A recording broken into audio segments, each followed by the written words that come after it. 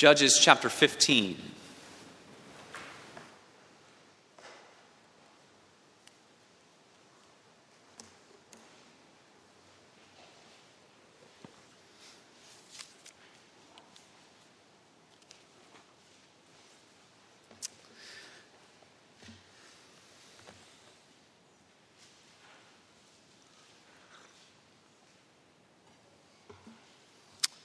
Continue in our looking in the book of Judges, Judges 15. This is God's holy word. He gives it to us, his people, for our good. Let's give our attention to its reading, the ongoing account of Samson's life. Later on, at the time of wheat harvest, Samson took a young goat and went to visit his wife. He said, "I'm going to my wife's room," but her father would not let him go in. "I was so sure you thoroughly hated her," he said, "that I gave her to your friend. Isn't her younger sister more attractive? Take her instead." Samson said to them, "This time I have a right to get even with the Philistines. I will really harm them." So he went out and caught 300 foxes and tied them tail to tail in pairs. He then fastened a torch to every pair of tails, lit the torches, and let the foxes loose in the standing grain of the Philistines. He burned up the shocks and standing grain, together with the vineyards and olive groves. When the Philistines asked, "Who did this?" they were told, "Samson, the Timnite's son-in-law, because his wife was given to his friend." So the Philistines went up and burned her and her father to death. Samson said to them, "Since you've acted like this, I won't stop until I get my revenge on you." He attacked them viciously and slaughtered many of them. Then he went down and stayed in a cave in the rock of Etam. The Philistines went up and camped in Judah, spreading out near Lehi. The men of Judah asked, "Why have you come to fight us?" "We have come to take Samson prisoner," they answered, "to do to him as he did to us." Then 3,000 men from Judah went down to the cave in the rock of Etam and said to Samson, "Don't you realize that the Philistines are rulers over us? What have you done to us?" He answered, "I merely did to them what they did to me." They said to him, "We've come to tie you up and hand you over to the Philistines." Samson said, "Swear to me that you won't kill me yourselves." "Agreed," they answered. "We will only tie you up and hand you over to them. We will not kill you." So they bound him with 2 new ropes and led him up from the rock. As he approached Lehi, the Philistines came toward him shouting. The Spirit of the Lord came upon him in power.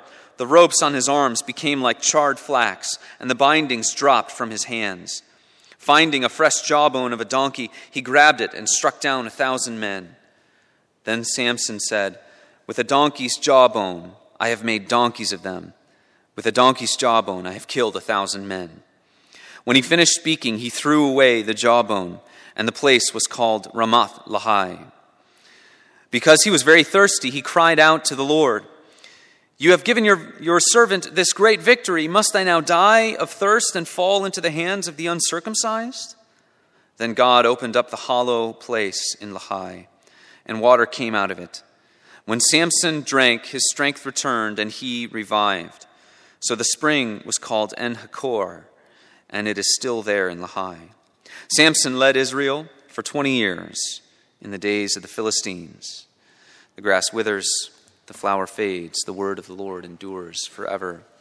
Amen. Let's pray. So great God, what we know not, teach us. What we have not, give us. And what we are not, make us. For your Son's sake. Amen. With the rapid changes that happen in our world, each day kind of not knowing who's going to say the right thing or what's going to be the right side to align with. I kind of like what this person said yesterday. Am I going to like what they say tomorrow? How do I describe myself in terms of the positions I hold and what I think is right and good, what we should do in this world? Everything's constantly changing, constantly shifting. It seems like there's a dearth, there's a vast shortage of godly, role models at the highest levels of society. Those to whom we would look and say, there's someone I know, I can trust, that constantly they will be God-glorifying and God-honoring. There's someone I can say to my children, look to this person and try to be like them.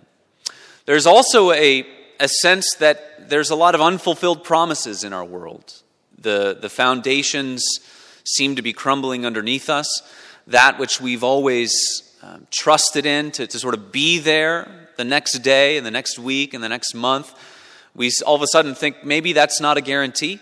Maybe those things won't always be there. There's false salvations out there, the false sources of strength, things that would demand our hearts, demand our trust. Trust in me, trust in me, trust in me. And it's all false and idolatry. We ask these questions, who do I look to? What do I trust in? Where do I go to for strength? I believe that this chapter answers all of those questions in a mighty way. This is a chapter that calls us as God's people to look to Christ first and foremost. Of course, we look to him for salvation, but we also look to him as the one who shows us what true life is. What is it really like to live? If you want an answer to that question, you look to Jesus. You look to Christ. He showed us what this life is all about in his seeking the glory of his Father, in his seeking the glory of God. When we see unfulfilled promises all around us and we don't really know what's guaranteed as we move forward, that's a call for us to live by faith. Where is someplace we can always go that is sure and that is certain? It's the promises of God. One of the things I've been reminded of in this past few months or so is that when we come together here at church, one of the main things that we're doing is we're giving our allegiance to a kingdom that is solid, that will never go away, that will never disappear. It's to reorient us to that ultimate reality, to remind us that God is on the throne, that he reigns, that we are citizens of his kingdom, and that we ought to live in ways that reflect that. Your life, you ought to live in a way that the only explanation for your life is God. That should be the only explanation for how you live the way that you live. And we're refreshed unto that truth when we come together here at church. This is an embassy of God's kingdom. And then when we think about all of the false hopes out there, you put your hope in this, it's going to let you down. Put your hope in this, it's going to let you down. Well, that's a reminder and a call to rely on God's grace, to be dependent more and more upon him, as we talked about earlier this morning. So we'll consider all of those things as we work through Judges 15, through the life of Samson. And this doesn't close the chapter on Samson, but it is one chapter in Judges. So the reminder to look to Christ, to live by faith, and to rely on God's grace. How does Samson live? He lives, you could almost say a mantra of his life is, not thy kingdom come, but my kingdom come. That's really what Samson is all about. My kingdom come. And what we learn from that is that a life defined by my motives, by my desires, by my goals, making sure that I make my life solely about what I want and what I want to achieve, what that means is that you will always be tempted, the great temptation will always be to respond in revenge, in sort of a self-defending, revengeful attitude in regards to what people do to you. Samson is a man of revenge, always trying to take vengeance, always being offended because of what happens to him or what people do to him. And what happens is he largely misses God's higher calling on his life. God does great things through him, and we'll talk about that a little bit as well. But Samson largely misses God's higher calling on his life. And so rather than looking to Samson, we're reminded that we ought to look to Christ, who depended on his Father and sought to make his Father look great. As I mentioned, Samson is a man who always does what he wants. Last week, he sees this Philistine woman.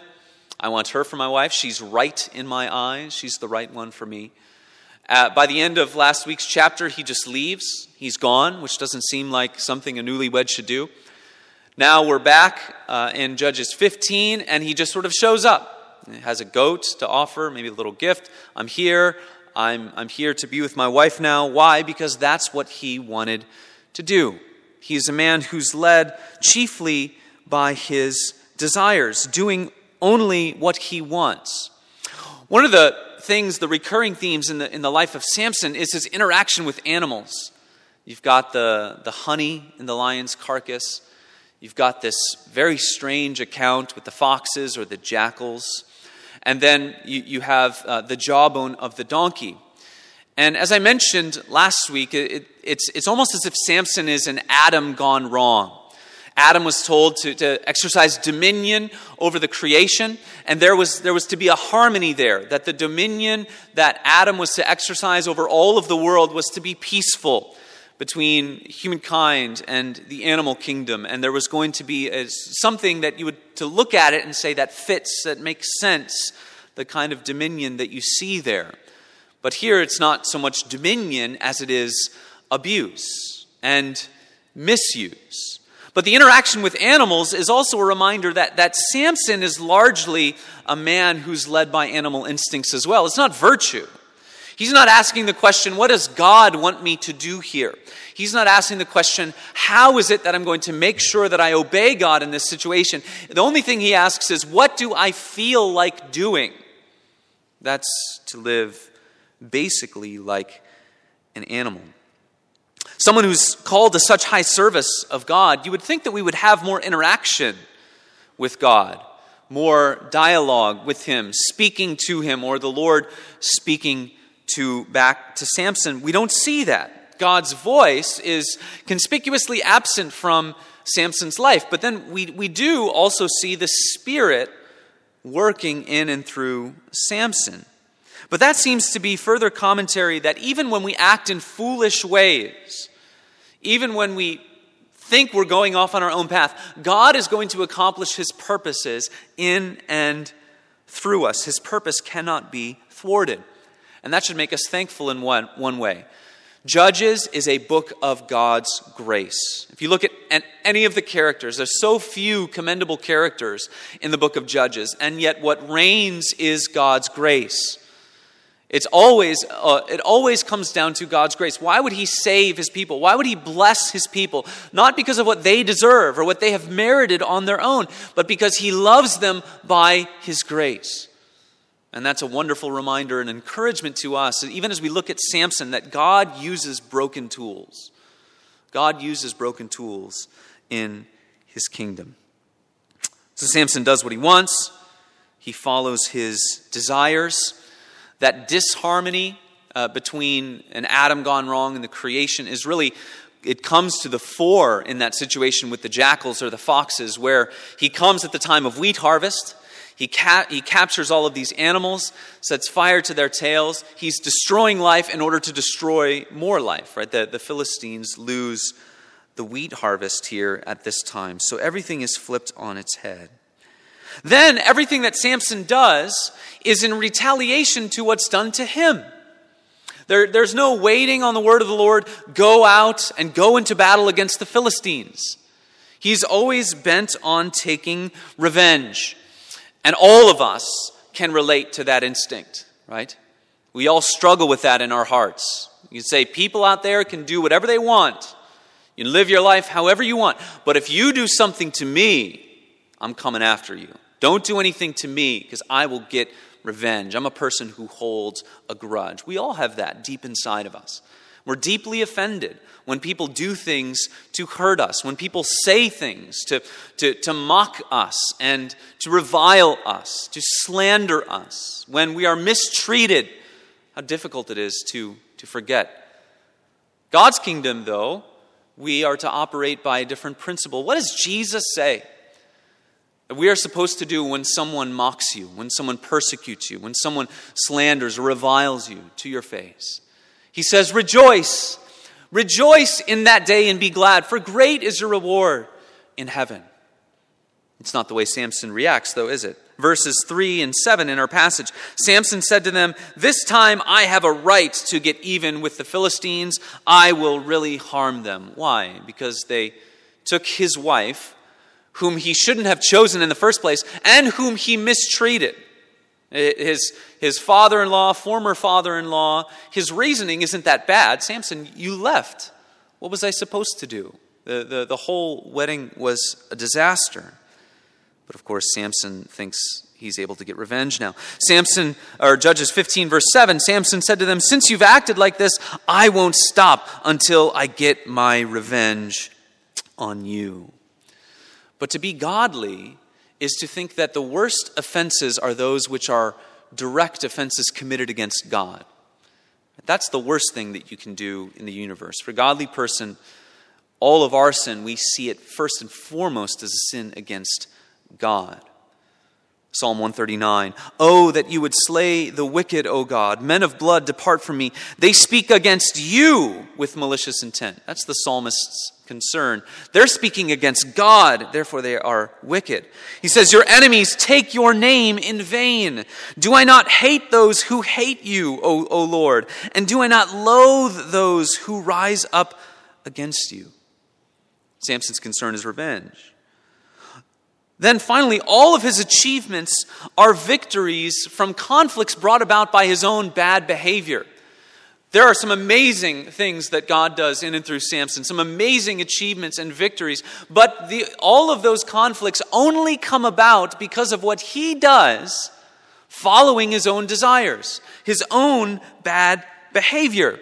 None of these things would have happened or would have needed to have happened if not for Samson following his basest desires. He probably would not have fought any of these battles if the Philistines would have left him alone. Less time, it's a reminder to us that less time having to clean up your own messes will leave more time to accomplish God's purposes. Samson's always cleaning up his messes. One thing that's strange about the account of Samson, as it goes on for several chapters, is that we seem to have left the national picture. We're no longer talking, we don't have this feel of the nation of Israel altogether. We're just talking about Samson. But Samson is a miniature Israel, isn't he? Israel is an Adam gone wrong. Israel's struggles are all brought about by their own rebellion. All of their troubles are what happened because of their own sin. Collectively, they do what is right in their own eyes. And so when we look at Samson, what we're looking at is a man who personifies Israel at this point in the Judges picture. And this is, again, Judges is like a sermon to God's people. So the author of Judges is appealing to God's people saying, quit living for yourselves. Quit living for your own desires. Stop doing what is right in your own eyes. And it's a reminder to us as God's people to renounce my kingdom for thy kingdom. That's the call upon us as we look at the kind of rampant sin and rebellion in Judges. It's a reminder of the need to renounce my kingdom for thy kingdom. Several reasons why. One of the clearest reasons is that even when we make it about ourselves, God accomplishes his purposes. Remember, God is seeking to stir up conflict between Israel and the Philistines. And the way that he's doing it, because Israel has gotten comfortable with the Philistines, is he's using Samson through all of these personal escapades, all of these personal battles, and the kind of conflict, the hatred and strife between Israel and the Philistines is going to start to boil. It's going to start to happen through this one man. And so God's purposes are still fulfilled. And we need to remember that in our own lives, that God is going to fulfill his purpose for this universe, whether one human being lives in faith and dependence and service to him or not. So it's going to come to the same result. God's purposes will not be thwarted. But it's a challenge to us to use the time we have to glorify God and to serve him, to join with him in that project of his ultimate glory that he will accomplish in the universe. But we also sense the tragedy, don't we, of Samson wasting his high calling. This man who was born miraculously to a barren woman, and set apart for the service of God, and he spends his life in frivolity. He spends his life in foolishness and in sin. I think there's a connection there to a lot of the language that we see in the New Testament when Paul is saying, calling Christians, live in a way that is in step with how God has called you to live. Live in a way that reflects the glory of the gospel. Ephesians chapter 4, walk in a manner worthy of your calling. You could say the same thing to Samson. Philippians 1, let your manner of life be worthy of the gospel of Christ. Colossians 1, walk in a manner worthy of the Lord, fully pleasing to him. When we live in Christ, we can be pleasing to God. Not that what we do is merit in and of itself, but God looks upon us in his Son as we trust in him, and he accepts our sincere and genuine obedience. And so the ultimate goal of our lives ought to be to please God and to glorify God. 2 Corinthians 5. Whether we are at home or away, we make it our aim to please him. Everything you do in life, you should put it through the lens of the pleasure of God. Will this please God? Will it please him? That's the highest calling that we have. Philippians 1:20. It's my eager expectation and hope that I will not be at all ashamed, but that with full courage, now as always, Christ will be honored in my body, whether by life or by death. Highest calling for Paul was that Christ would be honored, was that he would be magnified in his body. That is the calling upon every Christian, to make Christ look great, to make your God look great, to glorify him. All of us have such a high calling. And we see that. We see the full picture of life when we look to Jesus, who came to this life, who came to this earth, lived his life in order to make his Father look great. You're not going to live a better life than Jesus. A life that was really devoid of the kinds of earthly pleasures that we often seek. Many of those things can be good in their right place, but satisfaction and joy, lasting joy, comes from serving God and making him look great. We also see in this chapter the foolishness of opposing God's chosen one. So this is a call to us to live by faith, to live by faith, to live by faith in his promises. Again, Judges is an appeal. Stop living foolishly. Stop living like fools. And one of the ways that it's shown to be foolish is to oppose a man that God has anointed for his own service, like Samson. Samson is opposed by the Philistines, and he's opposed by the Israelites. He himself is no picture of piety and obedience, but nevertheless, God has chosen him and set him apart. Thus, it would be foolish to oppose him. It reminds us of King David when he had already been anointed to the throne, but he had not yet taken the throne in Israel, and he refuses to lift a hand against Saul. Why? David said, that's God's man. I'm not going to touch him. I'm going to let God deal with him, and I will simply live by faith. So God has already told us about the victory we are to enjoy, even though we don't see it. We don't see God's kingdom in its fullness. We don't see Christ's victory with our eyes, but we are called to trust it and to live by faith. So the first group that opposes Samson are the Philistines. The Philistines are themselves pictured as bumbling fools in this chapter. Everything they try, every idea that they have ends up in further defeat for them. There's like a dark humor in this chapter with the kinds of things that are happening to the Philistines. They marry off Samson's wife. It results in their losing the wheat harvest. They burn Samson's wife's family, and it turns out in slaughter. They take Samson captive, and it results in another slaughter at Jawbone Hill. So it's one of those things, you read the chapter and you have to say, okay, if I'm thinking about how I ought to live, I should not live like the Philistines. So then you look at the Judahites, God's people, a tribe of Israel. Should you live like them? No. Because what do? In their own way, they oppose Samson as well. We read after Samson slaughters them, after they kill his wife or his former wife, he goes and he camps at this cave, and the Philistines come in battle. Thousands of men come out. Judah is worried about this, the men of Judah, so they go talk to them. Why are you here, Philistines? Well, we're here because Samson did this. And so then you have 3,000 men from Judah, and there it's almost like a battle. You see, there's a picture of a battle. Going to battle against whom? Against the Philistines? No, they're going up against Samson. They want to find the man who has caused this trouble, and they go to Samson and they say, don't you realize that the Philistines are our rulers? What have they done? They've accepted that these sinful, uncircumcised people are ruling over them. They've gotten comfortable with it. They've gotten comfortable with the status quo. And so they too end up opposing God's anointed. Don't you realize the Philistines rule over us? What have you done to us? Why did you stir up trouble with the Philistines? If you want to expel sin from your life, oftentimes there will be trouble. And you need to accept that, and you need to soldier on. And so what happens? They bind up God's chosen man of deliverance. They bind him, tie him up. We haven't come to kill you, they say. We just want to tie you up and hand you over to those who will kill you.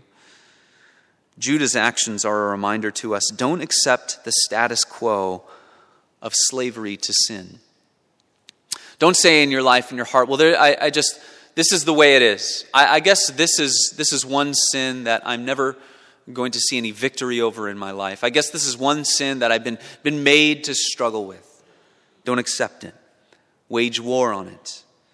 There's always a war to fight. You have to admire the courage of those stories you heard about Japanese soldiers who remained camped out in the jungle for decades after World War II was over. In their mind, it wasn't over. It was never over for them. They were ready to die, and they were willing to die. Right? That's somewhat a picture of the Christian life. It's never over. The battle is never over. You need to wage war on sin, and you need to kill it. The foolishness of opposing God's anointed is confirmed as Samson has these improbable victories, time after time after time, leading, of course, to the battle of Jawbone Hill, which is the name he gives to the place when he kills 1,000 men with the jawbone of a donkey. It's foolishness to oppose God because God often achieves his victory in ways that turn human strength on its head. Samson is looking in the face of 1,000 men. How could 1,000 men not beat one? But they don't. And he uses something as unconventional as the jawbone of a donkey, which in some ways may further advance the picture of Samson as a man who's willing to break any vow. This could be a donkey's jawbone that's still a corpse, and so he touches it and is unclean, and yet God continues to achieve victory through him. But we see God's power through apparent weakness.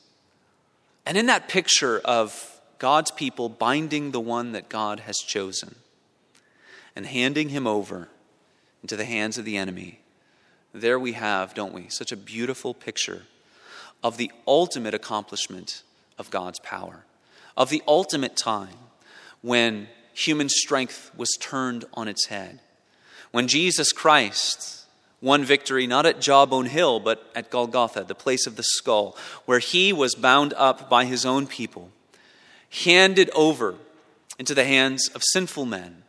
He was crucified. He looked straight into the face of sin and death, and he conquered. He won in a victory that you never would have guessed could have happened, that you never would have counted on.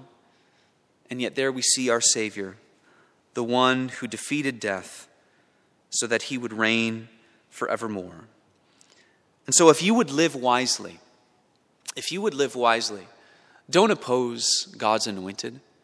Reminds you almost of Psalm 2, doesn't it? The one who sits in the heavens laughs at the plans of men, even the plans of kings who say we're going to do this and we're going to do that, and this is how we're going to achieve it all. There's a God who is above it all.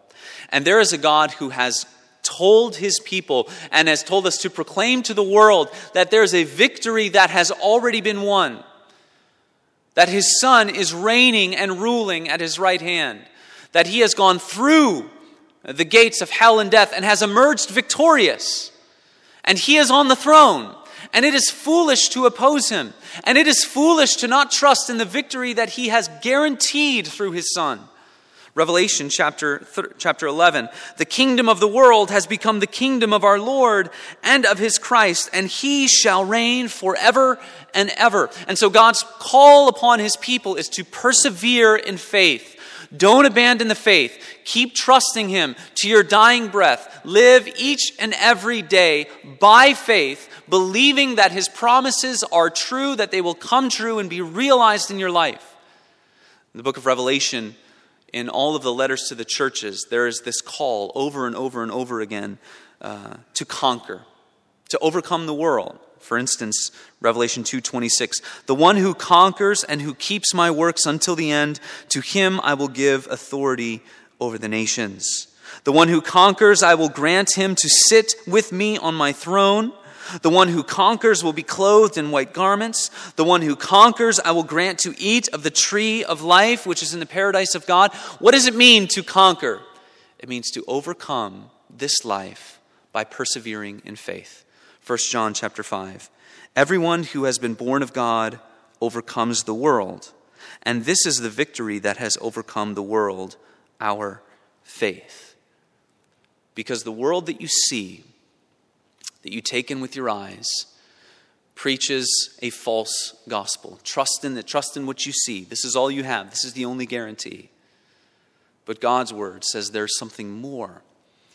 The kingdom of this world has become the kingdom of our Lord and of his Christ, and he will reign forever and ever. And so the call is to persevere in faith, for God will provide all that we need.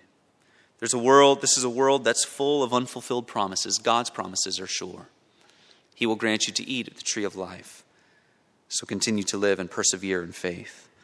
Then as we close, we're reminded of our need to be dependent upon God and to live by his grace and for his grace to strengthen us.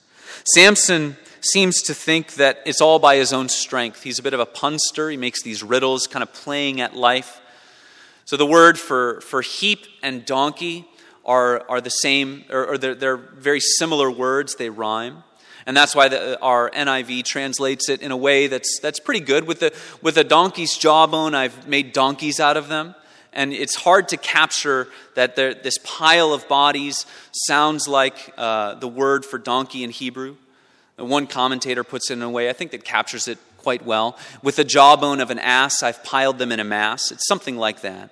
He's a man who's playing at life. He's making it all about himself. Earlier in the book of Judges, Deborah writes this beautiful song of praise to God.